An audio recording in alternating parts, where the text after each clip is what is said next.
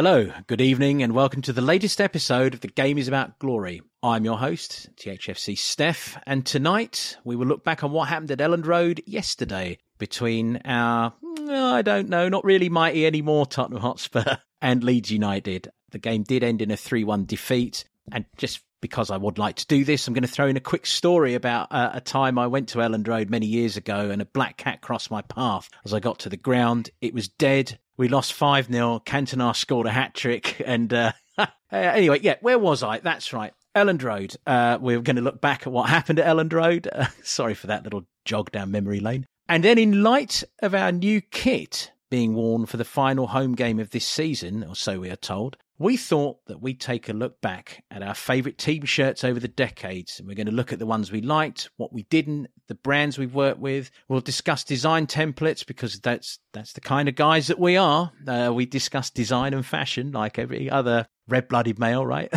The brands we've worked with. We'll discuss design versus template, sponsors versus taste, and the legend of full kit wankery. And I will be pinning Milo, Gareth, and Awesome Dawson. Hello, guys. Oh, yeah. Evening. Morning, Steph. I'm going to be pinning you to that very important question, and I will expect honesty. So we're going to have some 100% recycled earth-safe polyester fun later on in the show. Before we get started, we've got a small favour to ask. If you listen to the pod on iTunes or Apple Podcasts, you would be doing us an enormous favour if you could spend 5 minutes on leaving us a review. Actually, fairs, 5 seconds would be great. Just leave us a review. It would be wonderful. It really helps spread the word about this pod, helps us pick up new listeners, and helps the Games About Glory family get bigger and bigger, as it is every week. Now, we've already met tonight's team, so I'm just going to steam right into it. And I'm going to go to you, Gareth, with this question. What's the strangest place you've ever watched or listened to a Spurs game? On TV or radio, in the flesh, they all count. It's just about odd.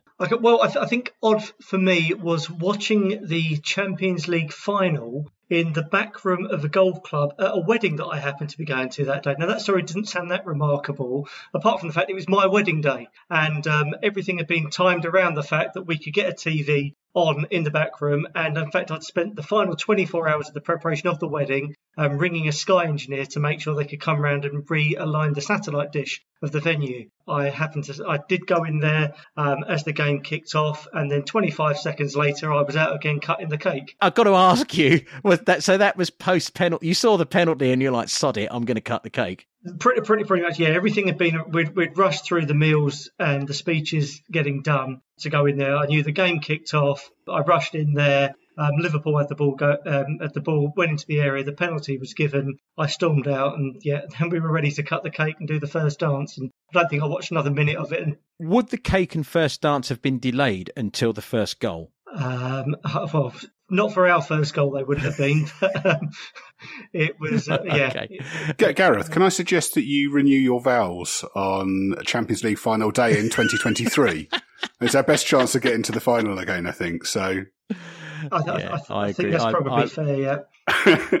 Well, he's risen his head above the parapet. He's steamed in with a question, and so it's only appropriate that Milo, you now can answer the oddest place, strangest place. Well, you've ever watched or listened to a Spurs game? Listened to, so December this year, so the North London derby. My son was in A&E, and only one parent was allowed in, so I was pacing up and down outside, nervous about the state of my son and nervous about the state of Tottenham Hotspur, listening to the North London derby on my phone. So that one kind of sprung to mind. I suppose the other one, after the FA Cup final in 91, about a month, 6 weeks later, I saw Spurs in an exhibition game against Canterbury City in Canterbury with, who was in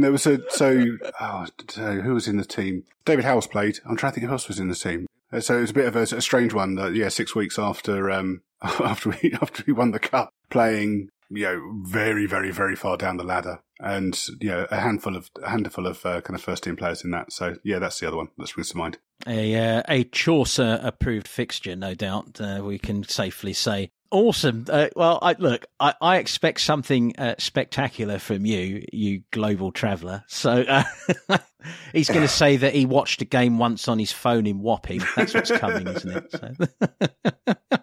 You're off on the right line. It was. I have watched a lot of games on my phone, to be honest. It wasn't in Wapping though. I'm weighing up between watching, I think it was Tottenham Borough FA Cup on a bus between Baltimore and New York using I guess not such a legal streaming device, and the Wi-Fi on the bus was so bad that my better half let me use her hotspot, which probably drained her data quite badly. But I think even that's probably not the most ridiculous. I've watched a game once in a service station in Patagonia, but I'm going to have to admit it wasn't Tottenham. I think it was Chelsea-Liverpool, and there was only two colours on the TV, and it wasn't even black and white. It was green and yellow, so I couldn't tell what was going on. It was proper old TV, not flat screen, in a service station. I was like, what am I doing here? But it was a good game, and I somehow managed to get engrossed. And then the fight and the struggle, of course, to find somewhere in the town that you're in. I've had it in Mexico before, where you're just trying to find one place that is showing your game. And it's usually,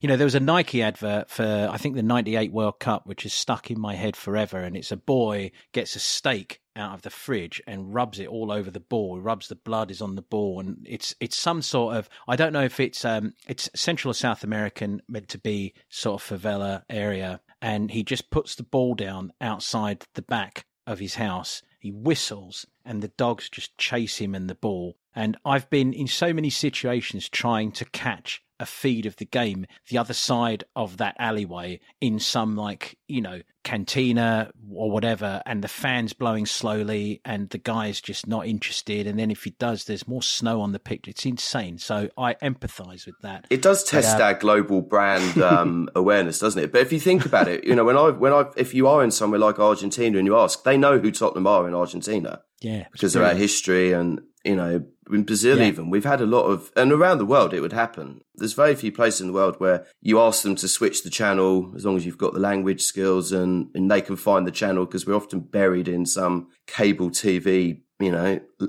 worse region on channel 247 or something, but they can find it normally. It's Premier League is readily available. I'll round off by just saying, I think I've already said the oddest. I mean, there's been many odd places I've watched a game. I think probably the oddest that I've seen in the flesh was at the Wanda Stadium the same day that Gareth was getting married, because I just could not believe that I was attending a Champions League final that involved my club. It was astonishing, and it was breathtaking, and still it was so surreal. It was such a surreal thing, and so that was really strange. It was strange to me. But the other strange thing was watching the Gaza semi-final a few days later in the back lounge of a Napalm Death Tour bus way back in 1991. But I've told that story, so let's move on to stories that none of us have told, which are our emotions and feelings. Our feelings, gentlemen, on the game at Elland Road against Leeds United. I think it's worth starting with the lineup. I'm going to throw the lineup question at Gareth. What did you think of the lineup? I thought it made sense to stick with the same 11 that had played so well against Sheffield United.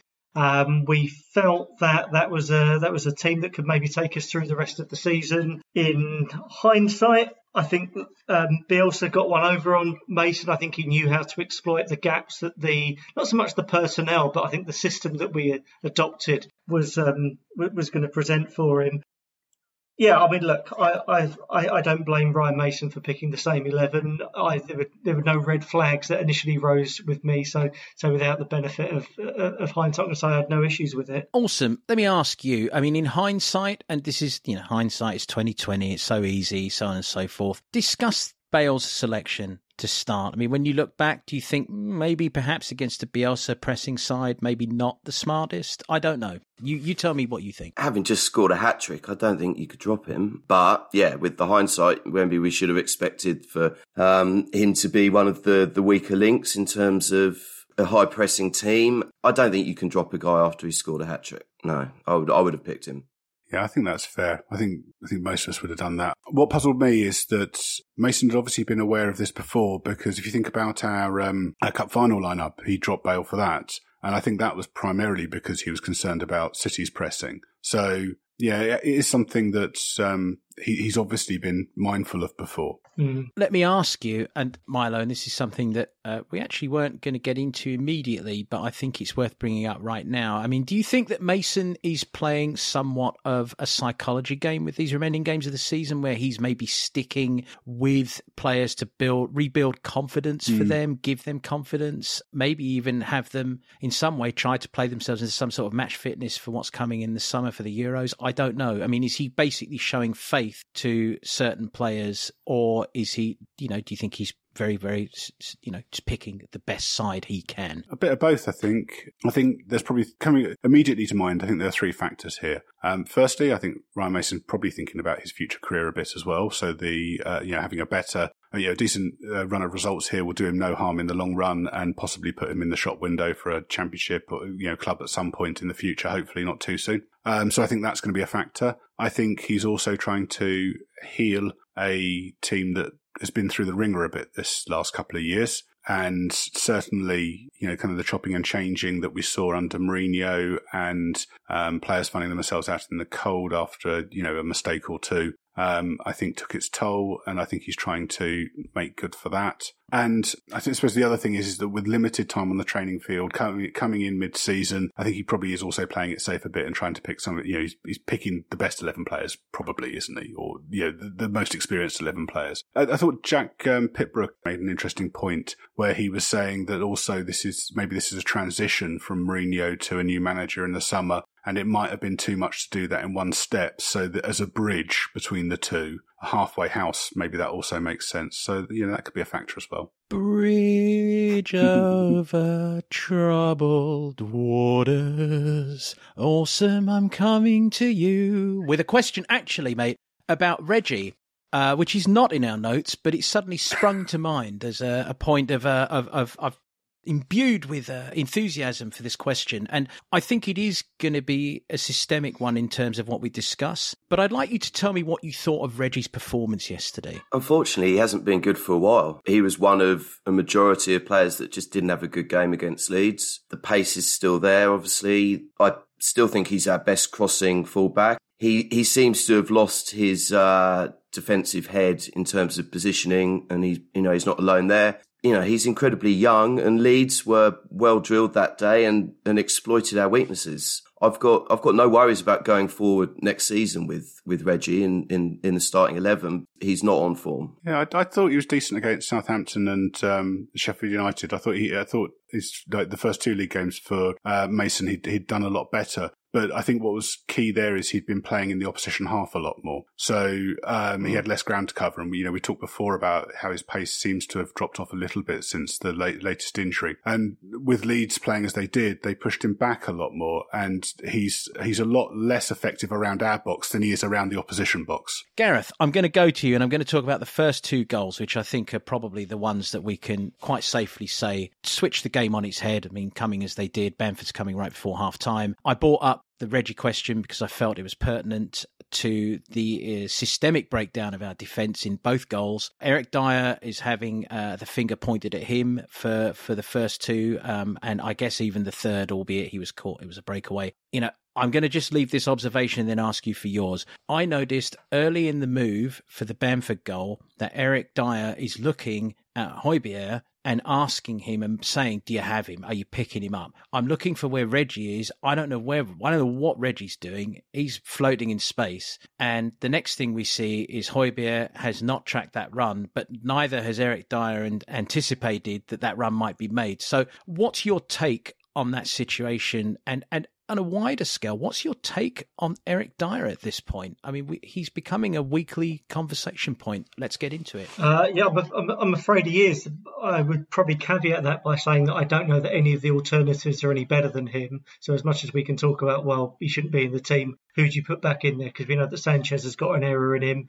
Rodon is inexperienced and by nature will probably make mistakes as well. I mean, I actually thought Dyer was at fault for twice for the second goal. One for not dealing with the long ball in which you would expect him to get some good distance on the header on, and then for not picking up Bamford. But what I thought Leeds did really well was they exploited the spaces just in front of our fullbacks. So that wasn't the first, or those 2 goals weren't the only 2 incidents where you suddenly found that they had 2 or 3 players and there was very quick interplay in and around our fullback and then between one of our centre halves to create scenarios. So perhaps this comes back to that first question around the systemic failures of that 11 in having wide players in more advanced areas that were really going to come back up and double up and help our fullbacks out in those positions. Because I've not watched Leeds enough to know whether this is something they do every week or whether this was something they specifically targeted against us. But certainly if I was a team that was playing against Spurs at the moment, knowing that we would play Son and Bale in those wide positions, I'd be doing just as Arsenal did as well back in March. It's let's get the ball into the final third and let's get it in and around their fullbacks and let's see what joy we can get from there. So really it was a bit of a percentage game. They scored 2 goals from fairly similar positions, and I think Ryan Mason did suggest that we did fix that in the second half, but by which time it was probably too late and the game had changed by then. Goals coming from that from our right hand side has been an issue under the last 2 managers as well. This isn't new. So that space in front of Aurier, it's been a problem since Walker's gone, hasn't it, really? Yeah. Well, the only time that we've really alleviated that problem was when Sissoko was in the team, specifically to babysit the right back. And since he's not been in the team and he hasn't fulfilled that role, or at least there hasn't been someone else fulfilling that specific role, we've looked really vulnerable. Mourinho tried to tackle it as well, didn't he, by playing the fullbacks tighter. So when towards the end of Poch's time, we saw a lot of goals with balls coming over from our right-hand side, and then the space between the left centre-back and Danny Rose being exploited. And that was a real problem. When Mourinho first came in, he tucked the fullbacks in tighter, and we saw less aerial goals against us for a period then. But then that obviously the problem came back in a slightly different way later on. But it's been an issue for a while. I think that combination of a weak right back and no natural left centre back means the ball from there and then no one to clear it. It's just a persistent problem. Every team we come up against exploits it. Yeah, it's interesting. I think Trippier for a while covered a fair few multitude of sins, simply because, I mean, whether you like him or not, or whether you did like him or not, and I think we all felt in his last season at the club, he probably was responsible for more than he was not. But he always had an engine, and he always his shift was incredible, and you never felt that. I'd take him over either of the 2 we've got at the moment. Oh, 100%. And you'd never, ever, ever doubt his commitment to the cause. You'd never doubt his commitment to the cause. He threw himself into it. Oh, we'll have to discuss one day why we think he went. That still remains actually one of the most mysteriously quick and really, when you consider how long Levy held on to players that we didn't want for bigger fees. I mean, suddenly he's out the door for 20 million and you're thinking, hang on, he's just played in the Champions League final. He should be getting... Anyway, back to Leeds, and back to the fact that we have, as you know, struggled against the high press sides. We've struggled against that for a while now. Even in the even under Poch, we would have trouble with that. What do we need to put that right? Ball playing centre backs, a keeper like Ederson. I mean, at one point Hugo was the sweeper keeper, but he's just been usurped and upended and so on. So who wants to come in on that? Lloris has never been good with the ball at his feet, though, has he? He was a sweeper keeper in that he was very quick off his line. I think if we look at the City PSG games, when PSG were playing well, they were able to beat the press by firstly great movement and having players available, being able to pass it across the back of defence and back to the keeper, and midfielders dropping and making themselves available, so that there was always a pass on, and that just isn't the case with Spurs, is it? So we've got midfielders who don't make themselves available or aren't comfortable taking the ball on the turn, and centre backs who aren't the best at passing, certainly short passing. I think both Dyer and Alderweireld are probably good over distance, but not great, over shorter distances. And Lloris isn't comfortable with the ball to feet and passing it around. So, and fullbacks who've got mistakes in them. So all told, it's just it's exactly what you don't want with people closing you down quickly.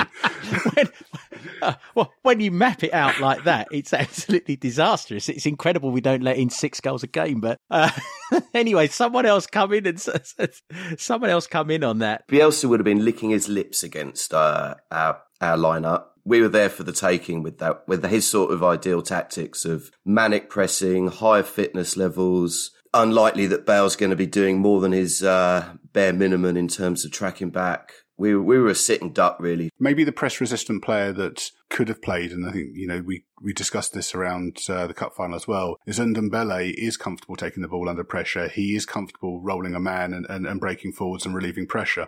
He seems to be out of favour at the moment. I think the word is that the coaching staff weren't happy with how he performed against Southampton, but he is a player who can do that. Awesome. I think nailed it really by talking about Bielsa. I think we do need to acknowledge the fact that this was a 29-year-old manager in his fourth competitive game coming up against a bloke who's been managing since before he was born. Yeah.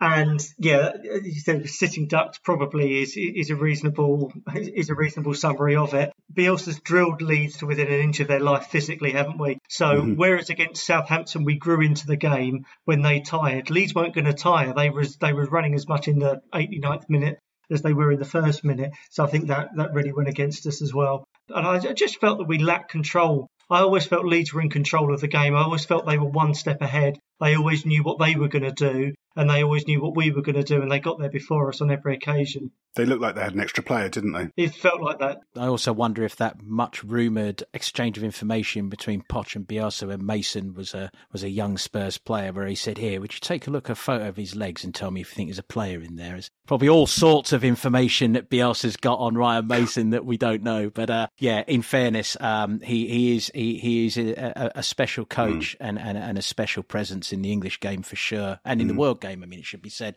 I do want to stick with the offside for a second. We've talked about it. I don't think there's much more to be said about it.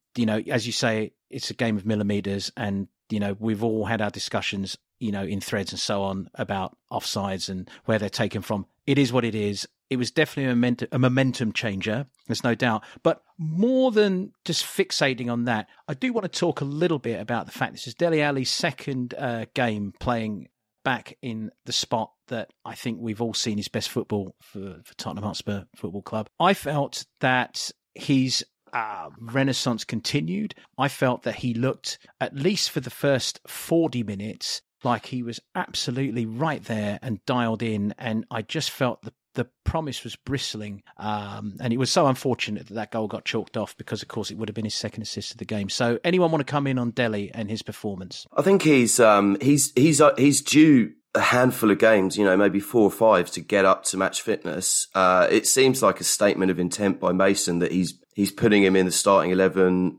in consecutive games. Yeah, I think he was pretty good. That assist got a nice little ricochet on its way through to some, but it was a very good assist. And it's nice to see him back in the team. Yeah, no, I really like the fact that he's getting a regular run of games, or it looks like he's going to get a regular run of games as well. And I think you could see yesterday with what another day would have been 2 assists, that you're starting to see the value he brings to the team. I mean, the other thing I think just to bear in mind is that when we had Dele Alli at his best in, 2017, there was also a time when you had peak Moussa Dembele, peak Christian Eriksen, peak Kyle Walker, and peak Danny Rose in and around him as well. So I think you've got to look at the quality of players that were playing alongside him at the time, and how established those players were in a very formulaic system, which we haven't got at the moment. And I think the type of player that Dele Alli is, he will rely on having some, I don't want to say functional players, but players who are part of that system around him that can really get the best out of him. And at the moment, I think that whatever team we put around him, yes, Harry Kane's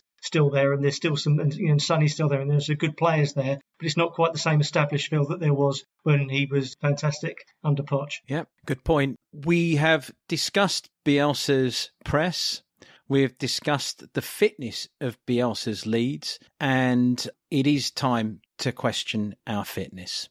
We were, for several years, one of the fittest sides in the Premiership. Some would say it cost us on the injury front because we, bish, bash, bosh those players into the ground. I would say that international tournaments didn't help, and we're often a victim of our own success in having 9 players at the World Cup semi-finals. I don't know if any other club actually had that. The continuous football wasn't just from us. The physical pressure wasn't just from us. But we've gone in a retrograde now, haven't we, guys? Milo, it's a retrograde situation. And why don't you discuss why you think it is that we're now a side that can be, kind of just like steamrolled in the last 15 minutes of games. It's the Mourinho hangover, isn't it? I think we saw the same thing happened at Manchester United, and Solskjaer's spoken about this, about how he inherited a team that wasn't very fit. And certainly if you look at the pressing and, the miles covered by United players, it dropped significantly when Mourinho took charge and has slowly climbed in the season since he left. And I suspect that we'll see the same. And that's not the kind of thing that you can fix in a few weeks. It's going to take a pre-season to sort out, and it's going to be a pretty hard pre-season as well, isn't it? And I think probably if we want to see us return to a team that is playing, kind of high intensity football, I think we probably need to see a bit of churn in the squad as well, because that's a game for younger legs. Yeah, can't disagree with any of that. I think it's also worth pointing out that when we played that really high intensity football and when we were covering more ground than any other team and doing more sprints than any other team, although it sounds a pretty simple concept, it was a bit of a competitive advantage at the time. And I think other teams have caught up to that now. So I don't think just saying let's match the running and the intensity levels that we had in 2016 would necessarily get us to the same point that we were at then. I mean, I think you covered it all within that answer, but the devil's advocate response to our low intensity levels will be that injuries have been pretty minimal this year, and perhaps there is some merit in that style of physical training. But you could see the downsides of it yesterday. That was and in results. And in results, yeah.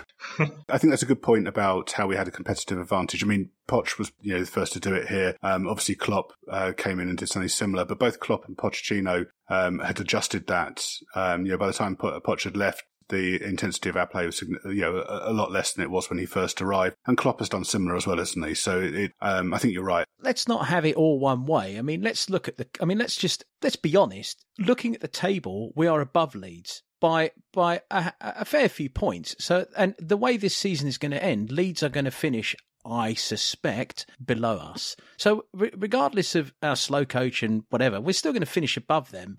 So it's not, one thing you would say with Bielsa sides is that sometimes they do pay for their over physicality. But I think for our style of play and for the players we have is where the fitness really becomes an issue, because when you've got skilled players like we have, they need to be sharp, and they have been let down on that front, I think, by the training regimen. The point I was going to make about Leeds is that Leeds are more than the sum of their parts, aren't they? So, you talk about league position. That's slightly unfair when you think about the quality of players that we've got compared to Leeds. They're a really finely tuned machine. All those players know their role in the system and play it to a T. And that's not the case with us. We're starting to look a bit like Spurs were pre-Poch, in that we're an okay team with a handful of stars. Well, that's absolutely where we're at. We need to go back to being more than the sum of our parts. I'll toss this in very quickly. Would you have Bielsa if it was an option? He wouldn't be my first choice. I can't imagine him working with Levy very well, can you? It would be fun to watch. Yeah. I'd give it a go for a season. I'd give it a go for a week. It'd be like when he was at Lazio. One more comment on the game that I just want to address before we close the conversation off on the 3-1 defeat at Leeds yesterday. Mason did go to a plan B. He did take off flair. He did replace it with pace and attitude and all the things that we have attributed to Lucas Moura and Eric Lamela. What did you think of that change? I mean, did you think it made any difference? Did you prefer us before that change? Give me your thoughts. Ultimately, I didn't feel there was much difference in it, other than that it was a couple of pairs of fresh legs. I thought Bale was the game just passed him by from about half an hour onwards. And the fact that we just couldn't get control of the ball meant that he was always going to be fairly irrelevant in it. I mean, as we said, Ndombele felt like in hindsight that he might have been a better choice than Lo Celso. I'd flagged up quite early on that I thought Lo Celso had been anonymous in the game. So perhaps if Ndombele had come on half an hour earlier, we might have seen something different. But I don't think that would have been through anything systemic. I think that would have been through personnel. I always like to see a bit of Lamela, but it wasn't. I think it was a fitness-related double substitution. We were looking tired. Those two are good at what they do, which is to come on and chase and harry and create chaos. But it wasn't working either. Yeah, it's not surprising, is it? I mean, Bale and Dele haven't played a lot of football this season, so you can understand that. I mean, nor's Lo Celso for that matter. So you can understand it from that point of view. I wonder whether one of Lamela or Bergwijn would have been a better choice than Bale to start. But, we touched on that earlier on. I agree with Gareth. It didn't change much. Let's round off discussion about the Leeds game with, a little review of what happened around us. We lost 3 points on Chelsea and Liverpool. Everton gained 3 points on us. They're a point behind us now with a game in hand. Leicester and West Ham both lost. I mean, we can't say that we haven't had, the potential for good fortune in this sort of weird stumbling to the finish line, which leaves us thinking we might yet make Champions League. Milo put together a table which shows, the maximum possible points and so on. I mean, it's still possible if results go our way that we could trip over the line and finish ahead of Leicester, which is what it will be. But more than likely is we're going to end up in the tournament that I know Milo has done a lot of research on. Yeah. All right, guys, is Europe still on? Yes. Yeah, Europe's still on. Top 4, no, but Europe, yes. Which Europe next? Come on. Are we talking Champions League, Europa League, or Europa Conference thingamybobber league? There's quite a lot of factors in play here, Steph, and you queued me up nicely. So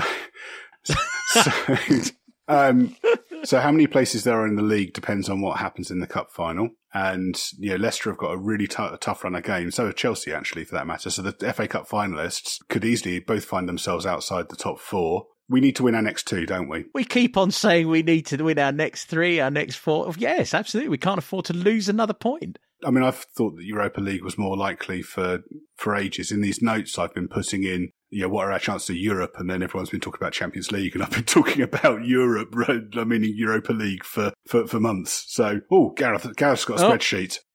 Gareth's got a spreadsheet. Gareth's got a spreadsheet.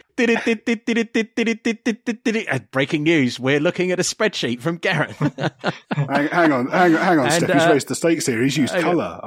Oh my!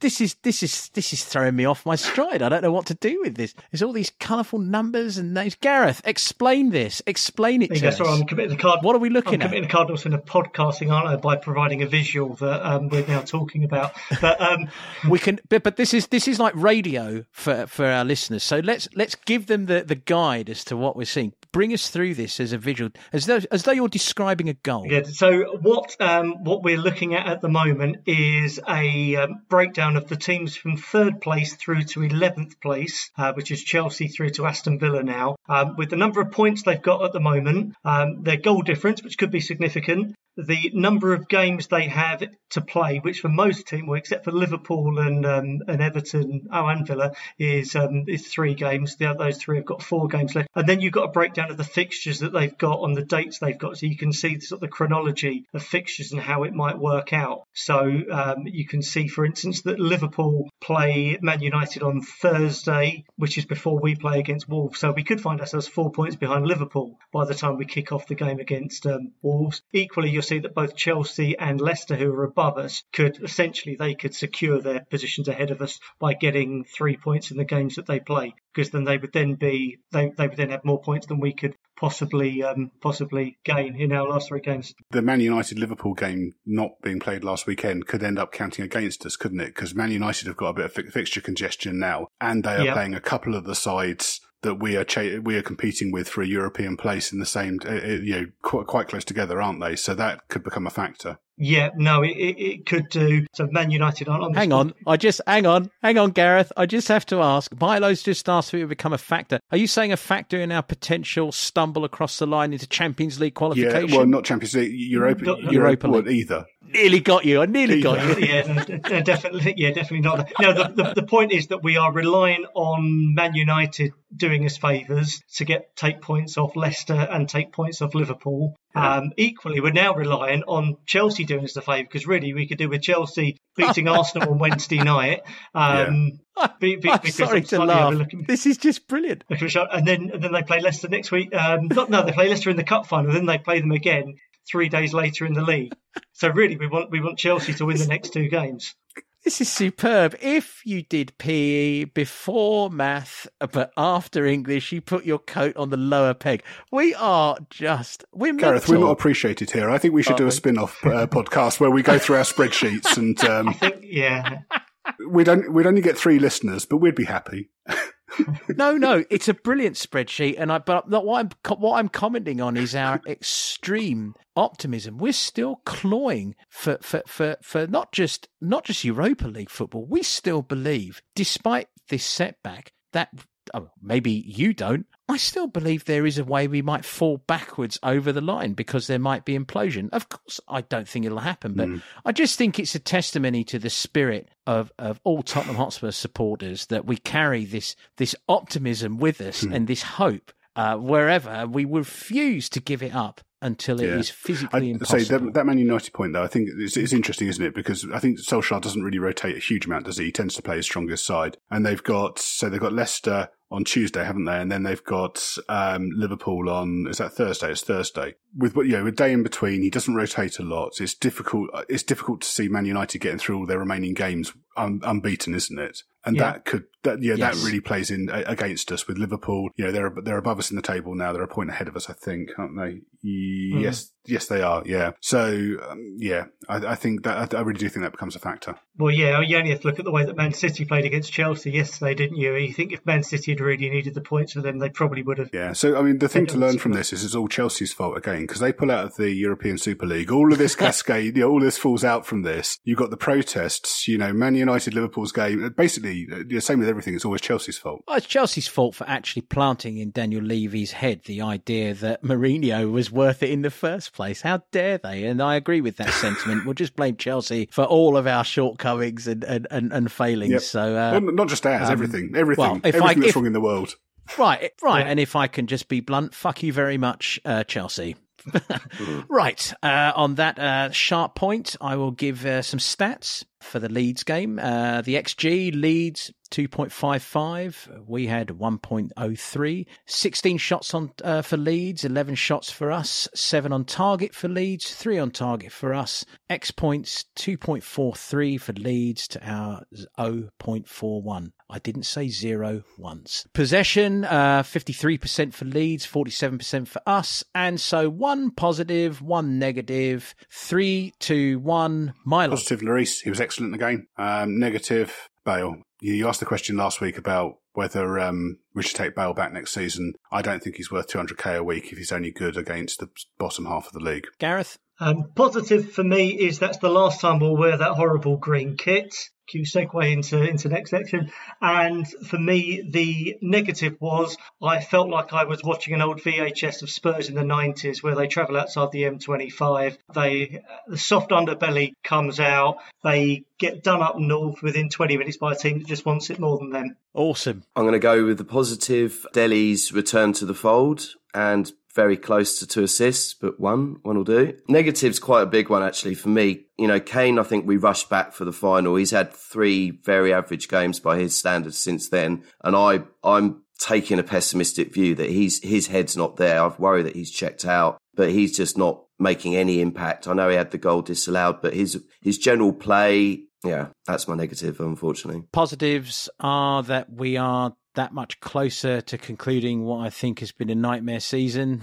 Negatives are that, as you said, Gareth, it did feel like one of those 90s performances. It really did. And actually it brings me back to the what I said at the top of the show, the early 90s, showing up at Elland Road, dead black cat in the path, Eric Cantona absolutely smashing us. It was not totally dissimilar to those days. And so we will leave the Leeds United game review right there and move on to the second part of today's pod. Polyester, nipple rashes.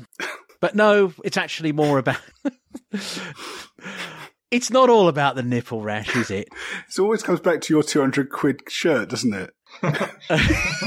Well, I spent 200 quid. So let's get into the second part of the pod. Let's talk about our favourite kits and kits in general over the decades, over the years. We've all got our favourites. We've all got our memories. I think we'll just dial straight into it. And why don't each of you take a few minutes to eulogise your favourite kit? And given the spin of chronology, the first person is actually going to be me. So I'm going to go first actually today. Yes. My favourite kit was the 81-82 kit, the Lecoq Sportif kit. Plain white, cockerel in the middle. little Lecoq Sportif on each arm. It had a sheen to it and an iridescence to it. Beautifully simple, just exuded class, worn by, some of my favourite players to have ever worn any Spurs shirt. It was the first replica shirt I ever bought. And Milo had made this point, actually, I think to all of us in the thread that, our shirts are going to reflect the time, our first love affair. And I think that's very true. I mean, this was just such a sexy time and such a sexy kit. I mean, I remember it coming out. The shorts were tight, if you remember, those dark navy blue shorts. It was just a perfect kit because it was absolutely everything that the classic kits have been from the early 60s, but it had that pizzazz. It had a special pizzazz about it, and so did the players who wore it. And I have to say, I still have my shirt from which I bought in 1980. I bought it at I think it was October 1980. And it's kind of held up, actually. I mean, it really has. I got it signed by Ozzy Ardiles and so on and so forth, but it's kind of held up. The figure that, used to wear it is perhaps not so graceful looking in it anymore, but the shirt itself has weathered very well. So a top notch for quality there to the Lecoq Sportif as well. And they always produced, high quality kits. So that's me. Is that the photo you shared of us, of you playing? So yes. That is that shirt? Yeah. Yeah. Yeah. That's the one. Milo, you're next up. And why don't you tell us your favourite Spurs shirt and why? I've gone for 86-87. Our chevron Holston shirt. Again, played, some of the best players who ever wore the shirt, wore that. Hoddle, Maradona, Ardiles. So, yeah, I think it's looking at the options here, what people's first choices were. I think most of these are probably our coming of age Spurs shirts, aren't they? I remember Spurs teams before this, but that season's probably the first one where kind of everything clicked and I was following it properly. And yeah, I think that's that. It's just great design. Did you buy it? No. We'll come on to this, Steph. I don't really buy kits. We are going to come on to this later for sure. I didn't have any replica shirts as a kid at all. We'll be discussing this later.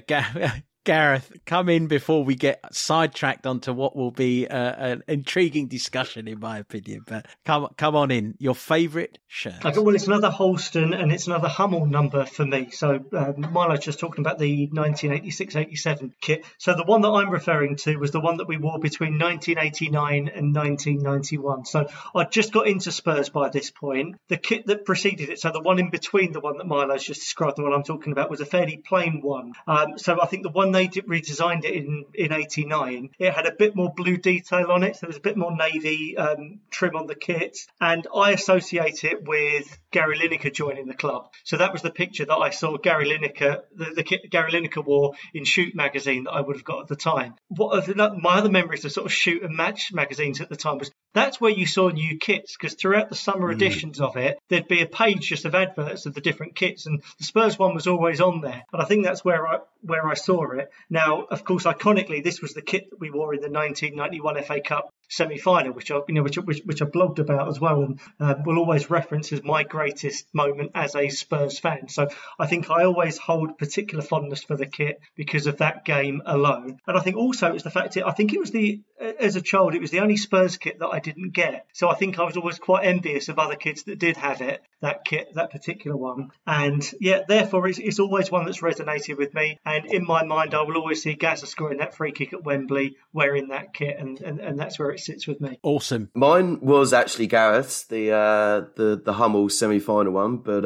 I was left to choose my second best, which was the 2010 Puma blue kind of diagonal across the top of the chest. I think, as we touched on earlier, I think my reasoning for that is probably it was a coming of age moment, that team. It was our return to top level European competition. We had a hell of a team with, Pete Modric, Bale, and it also got rid of, I just counted 8 years worth of red sponsorship in the centre of the shirt, which I think looks better. Puma aren't as cool as those other brands, but there was just something about that shirt that was trying to do it a little bit differently. It fitted well. And yeah, I think the team back then was something to be proud of, and yeah, coming of age shirt. I think of that as the Gareth Bale shirt. I look at that and I think of Bale. Inter Milan away. Let's have a bit of fun here. The worst home shirt. and I'm going to go first again. It has to be that 2009 the shirt that we won at Eastlands in. The piss stains.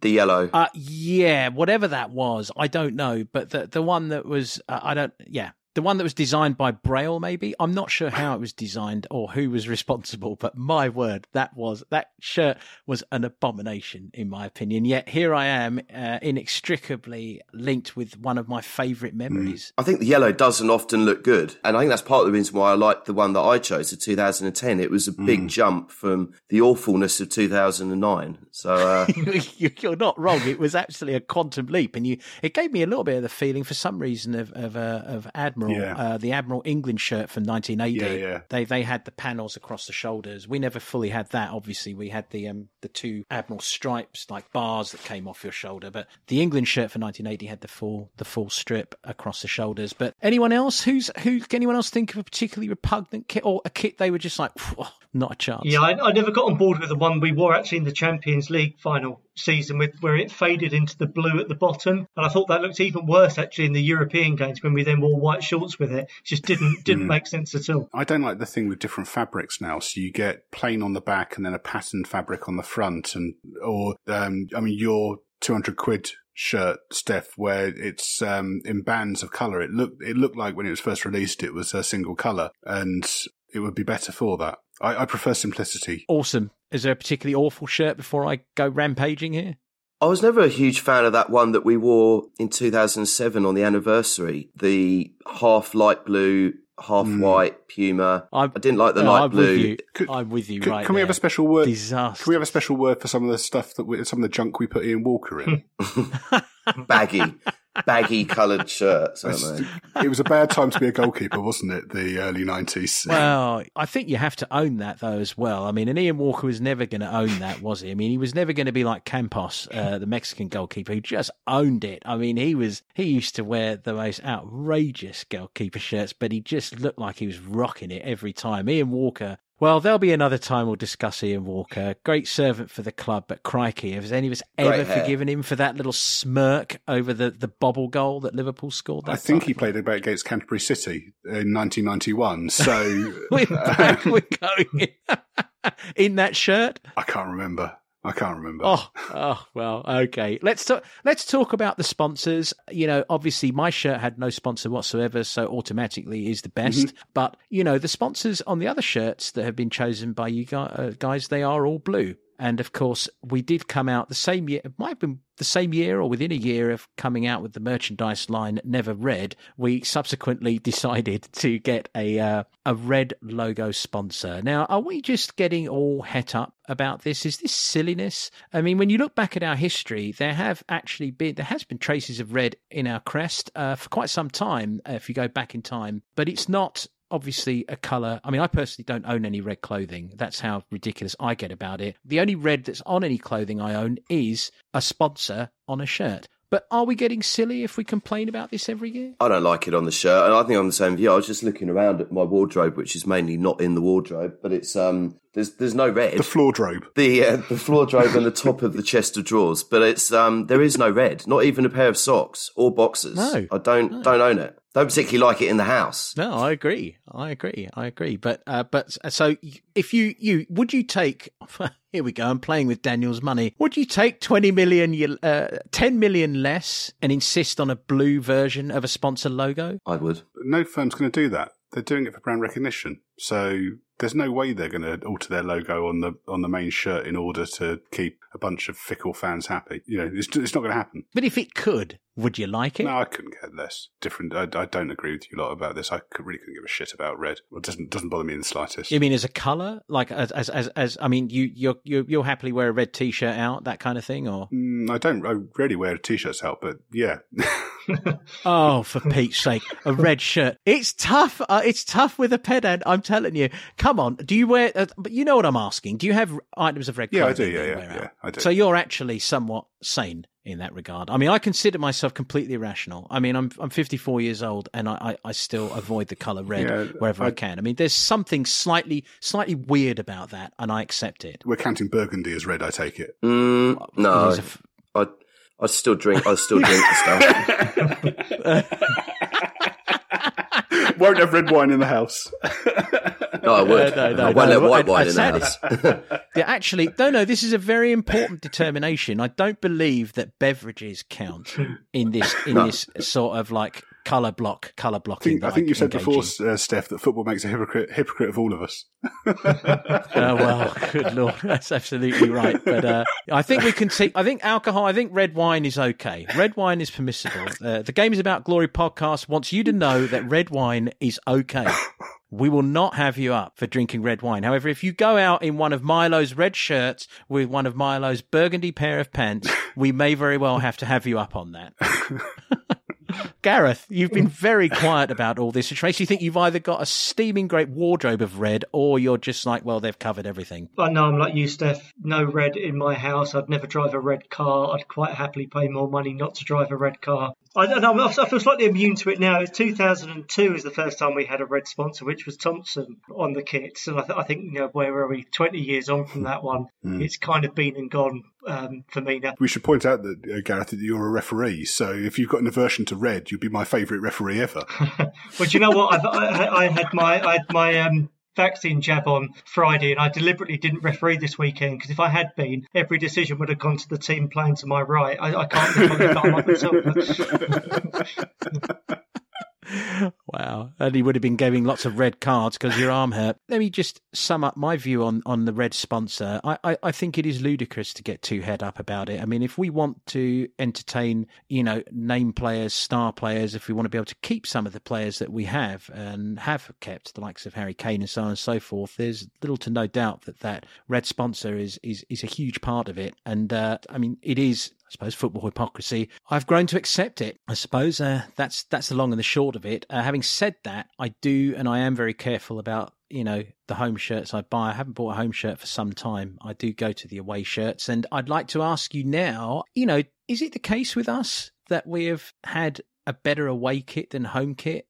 More often than not in the last 20 years? Do you think that's a fair comment? I think it's difficult now because we change kits and all clubs change kits every season. It means that there's got to be a degree of innovation every single year. Whereas back in the period we were talking about in the 90s, early 2000s, you'd only change your kit maybe 2 or 3 years. So the one that I remember most affectionately as a away kit was the yellow Umbro one that we had, people refer to it as the bird poo on the corner. But we wore that in 4 different seasons just because you could wear the same away kit for that amount of time. That's right. So yeah, I think it's very difficult, and I suppose we're now ventured away from blues and yellows, haven't we? That we're now going into greens and we're going into purples, and we had a silver and a black one for some godforsaken reason a few years ago as well. So between the club and our kit manufacturers who are Nike at the moment, they've got to come up with something new and fresh every year that's going to keep people going into the shop physically or online and buying them. Is there a colour that we think would be unacceptable to see accepted as an official club colour? I personally found the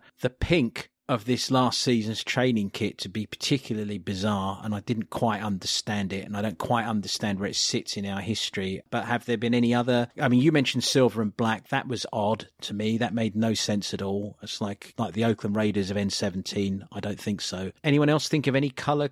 I mean, what about the brown shirt? No, I think brown's a no-go. I don't mind this season's green, actually. I was surprised, Gareth, that you said you didn't like that. I think it works well with the bit of salmon on the collar. Green and salmon, but these are not. Are these Tottenham colours? Green and salmon. I think a whole salmon kit would be quite good, wouldn't it? There's something fishy about it.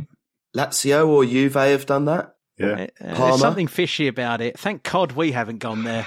Sorry, I'm going to stink the place out with these. Anyway, let's get back to it.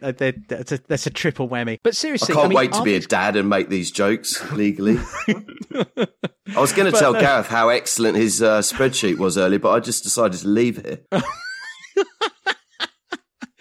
Our listeners should know that James is looking parenthood square in the eye at this point and is trying to quantify what qualifies as dad behaviour versus non-dad behaviour, and it's okay. I'm learning you can from the praise best. Someone's spreadsheet. Crikey, yes, you are indeed. But okay, let me ask you: have you ever bought or boycotted a product based on a sponsor? And it can be let's look at other shirts for this. Let's look at, rival shirts. And I'll kick it off by saying I did go through a period of avoiding JVC products for an inordinate amount of time. That's the one that really stuck out. How about you guys? I'm refusing to visit Rwanda. To be fair, that's great placement, though, because every single time they play, I see Visit Rwanda on the sleeve. It's more than any other. I can't tell you what their main sponsor is on the front of the shirt, but that Visit Rwanda, I mean, that's really catches my eye, and I feel the same. It's the best place to see gorillas, apparently. Wild Actually, gorillas. I would visit Rwanda. Yeah, I would visit Rwanda, in fairness. But anyway, sorry, Gareth. No, I was going to say, I think so they've got the contrast on their sleeve, haven't they? From going from the red shirt to the white sleeve is probably why you notice it. But I'm totally with you, by the way. So not only did I boycott, I was 10 years old. Not only did I discourage my parents from buying any JVC products as well for much of the 80s and 90s, it was much the same with Adidas as well. And then, as I said, we're football hypocrites. And once our kits were made by Adidas, then I was happy to purchase their products again. Samsung at the moment would be one I wouldn't touch because of its past with Chelsea. And I'm also very unlikely to buy a Yokohama tyre as well, which was offered to me last time I had the car service. And I chose not to go with that. Very nice. and a tremendous principle stand there. I very good. How many replica shirts have we bought or do we own? And give me an approximate figure. I'll go first by saying that I do regularly buy a shirt because I still like to, pre-COVID anyway, and hopefully to come soon, I still like to haul my fat ass around an area playing football with people, and imagine that I was Glenn Hoddle. More realistically, best I could ever have hoped for was Mark Falco, and even he was light years ahead of any talent I would have ever have had. So I am a regular purchaser, usually of the away shirt first, it has to be said. And I do like to buy official. I don't like to buy DHgate or so on and so forth, because I do like to try and support the club. So those are my cards on the table. Let's save the best till last. Awesome. We're going to start with you. I reckon over my life, 44 years and 364 days, I've averaged about a kit every decade. And the last one was bought through my love for Rafa van der Vaart. So I'm an infrequent buyer. Ideally, I would go original, but if the opportunity arose to get one quicker via Asia, I wouldn't have that much of an issue going there. Kits have gone up to an astronomical price, so I think it's baffling how they can be worth what they are now. Okay, Gareth? Yeah, I haven't bought one for myself since Under Armour, so that must be going back 5 or 6 years. I often buy them and don't wear them. But as Awesome will find, as a parent, I've now bought one for my son every year with his number of his age on the back of them, so you can see them building up, and desperately trying to get him hooked on it. And of course, I did save the best till last because I find we've talked about this offline, and he's pursing his lips, he's grimacing because he knows that I am talking about him. Milo, confess your sins. I've had two ever. I had the 1991 shorts, which lasted for about 10, 15 years. I was playing in those, and I had the god-awful yellow and blue second shirt that's kind of Sherwood, kind of mid-90s. That was awful. And the last one I bought was the sky blue. So I haven't had any classics. Sky blue Kappa one, which I bought for, I think, a tenner in Lily Whites because I was playing that day and didn't have any kit. And I kind of dived into Lily Whites on my way to, I think it was a knockaround in Hyde Park, and I was going to dived in there. Sorry, go on. Excellent. No. You've segued perfectly into what has to be our round out question for this section, because we could talk about kits for a long time, and I hope it's a conversation we revisit in a future pod. Full kit wankery. What is a full kit wanker in your definition, and have you ever been one? Milo, I'm going to start with you because you bought a shirt to play in and you have the shorts. So I'm going to wonder if the two met on your body that day and you I don't think the two met. And does it count if they're different decades? Yes. Well, I mean, what's your definition of a full kit wanker? Wearing the full It's kit. the 1, 2, 3. Wearing the full kit. Yeah, I think so. Yeah. I mean, I've got to be honest with you. I feel dodgy about adults having names on the back of the shirts and stuff like that. So my line on this is, way different to anyone else's. So no, I would never, ever, I'd never buy socks, club socks, ever. I would never, ever wear club shirt and shorts. ever. I'm probably in a similar place to Gareth. My son had the Champions League final shirt. Yeah, he's had a couple of Spurs shirts, but no, it's for kids, isn't it? Yeah, I thought I first need to jump into it. Gareth, is it for kids? I'm just gonna protect myself here by saying there's a distinction between wearing kit that you've purchased and wearing kit that you've been given. And I'm going to say that because I have worked at the club before, and in doing so was given full tracksuits and coats. So people may well have spotted me getting on a train to a game in full Spurs coat, tracksuit bottoms, top, t-shirt, club socks as well. And so we are including coaching kit or coaching clothing as part of the full kit wanker pantheon here. I think you've got to, and yeah. Tracksuit pants are nowhere near as bad as full kit wearing the shorts. If you do the 1, 2, 3 of shirt, shorts and socks as an adult, you're looking a twat. Tracksuit bottoms, in Gareth's situation, I think he could pull it off. Yeah, it's a bit Liverpool fan, isn't it? I don't know. I don't want to tarnish any one club with any of this. I think the full kit wanker pictures that I've always seen that are just alarming to me are Arsenal, West Ham ones. But I think it's probably because of who we support. Those are the JPEGs that tend to circulate to us. Some of those are saying, look, I confess to wearing the shirt when I play. I am studious about never combining it with anything remotely resembling club shorts. I won't do that, or club socks. So I make a very, very big distinction to separate those. But I have to admit, when I go out for a dog walk around here, I do very often have a hoodie and sometimes a pair of track pants. I have to admit, and it has been done. Different eras, not different eras, different years, but there is a cockerel on the top and a cockerel on the bottom, if you will. So I must be a bit of a wanker. You're a mix and match wanker, aren't you? I'm a mix and match wanker, apparently. And what really, really is probably the most astoundingly pathetic, and this is somewhat of a confessional, they did a Nike made a 270 sneaker that was the Spurs model sneaker. And I'm like, I can't buy those. Those are disgusting. I won't get them. They dropped 50% in price. They're on my feet right now. They are very comfortable, but I suppose I am just a wanker. I mean, that's what it comes down to. After everything that Mrs. Ricky has said, what a week for him to miss when we finally do have wanker chats. We finally do have wanker chat. Okay, well, so I don't know. It seems to me that there's. I have to take you all at face value that you've never been full kit wankers in any way, shape, or form. I sadly would probably qualify as having been one by virtue of my my tracksuits, if you will, however that works out. But let's round this off by saying, which other club's kit do you look at enviously? I think, so back to your no logo, no sponsor thing. So Bielsa, before they had sponsors, I thought was pretty cool. I like Lazio's shirt. I don't like their fans, but I like their shirts. Yeah. Anyone else? No, I could say Preston North End, who of course playing lily white and navy shorts, probably without a red sponsor.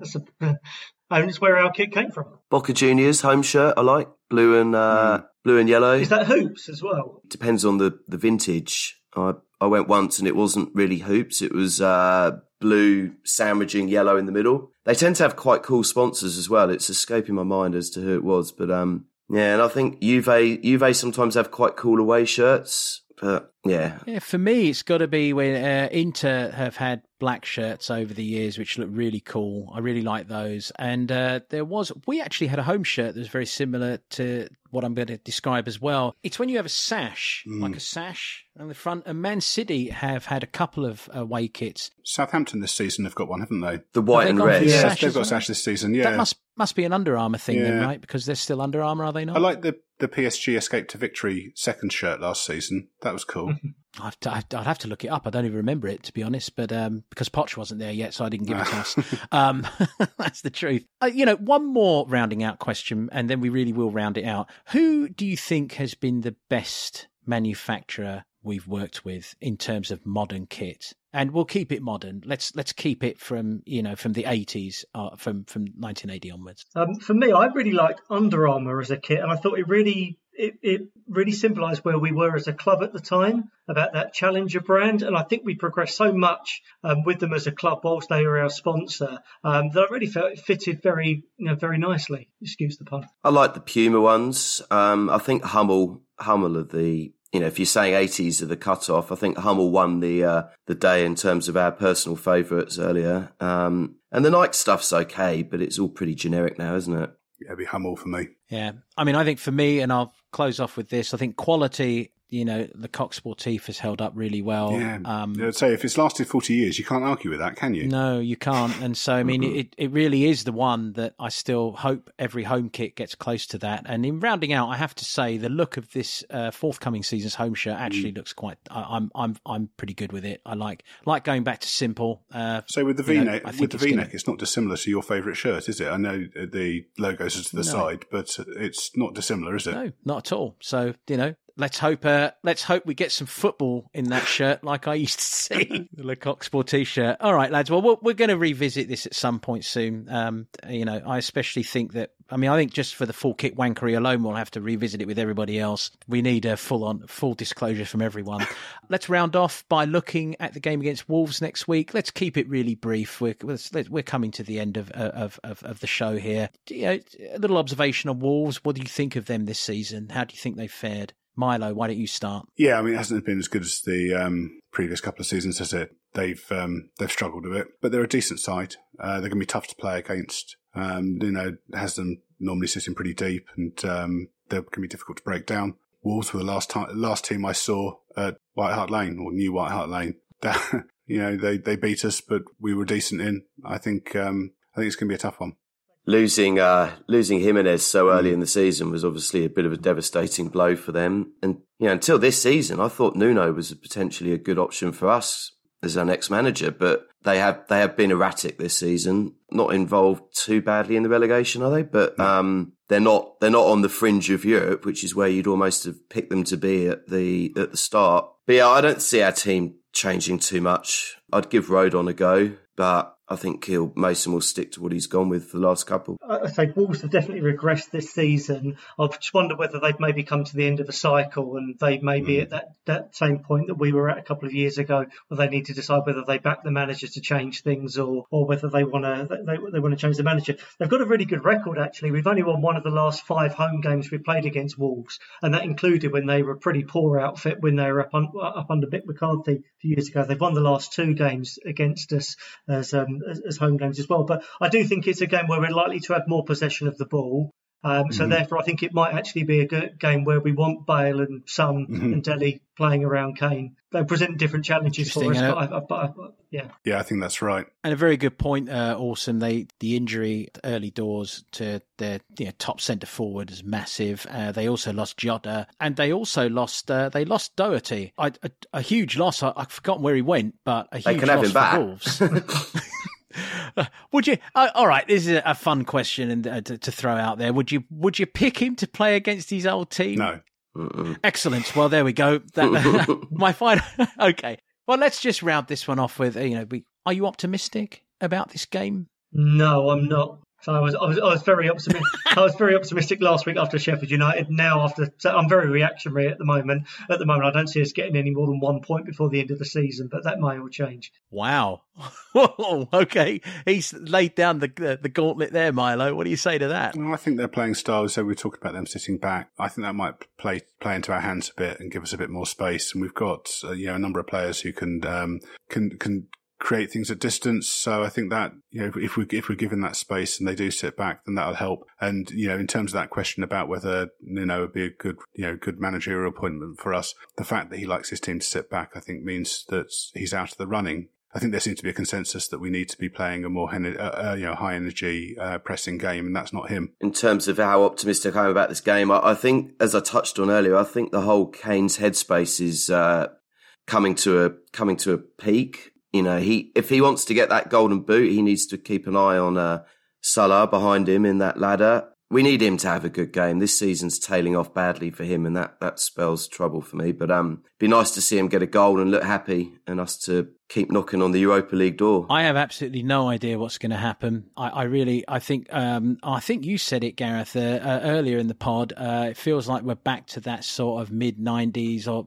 like sort of mid to late 90s, like Raul Fox era Spurs, where you're just not sure who's showing up. You're just not sure what's really going to happen. And I think Milo also made the point via a Jack Pitt-Brook story that this is probably a painful and inevitable step that we have to make to get from Mourinho to whoever the next manager is. So I feel that I'm sort of in this place where I'm just accepting it. I don't know if I'm necessarily enjoying it. I think this is probably one of those moments where as a supporter, you're toughing it out. You know, we're having to eat it now for a little while, and I don't really see any particular glory in any of these games.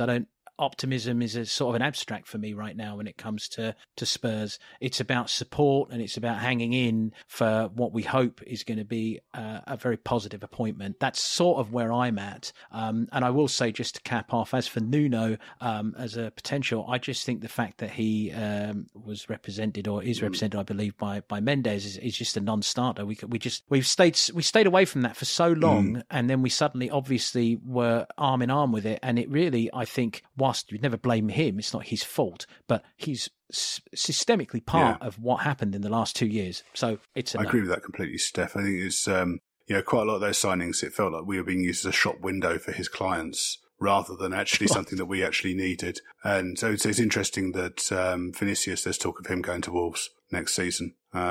So that is interesting. Yeah, I mean they've been linked with him before we got him as well. So, but mainly because he's a Mendes player. But no, I agree. I think the whole thing stinks a bit, and the further away he is from our club, the better. Yeah. So in closing, I think that we just all agree. It feels like we have a consensus that we all agree that this is a time to sort of take it on the chin. It's been ugly, it's been unpredictable, and this is just one of those rough moments that I don't think any of us expected to be coming. It's here, and so we get what we can from these games. I would love to see some of our marquee players enjoy their football in these final few games, and I'd love to see that start with Wolves. That's why I'd love to see Bale start. I'd love to see Harry score in a Ryan Mason team. He hasn't scored in a Ryan Mason team yet. I just want these players to enjoy. I want to see Dele further rehabilitated, and I'd like to see Reggie get some confidence back. So those are things I hope for, and I hope to see those happen against Wolverhampton Wanderers. Thanks very much, guys. I think it's been a cracker, and as you say,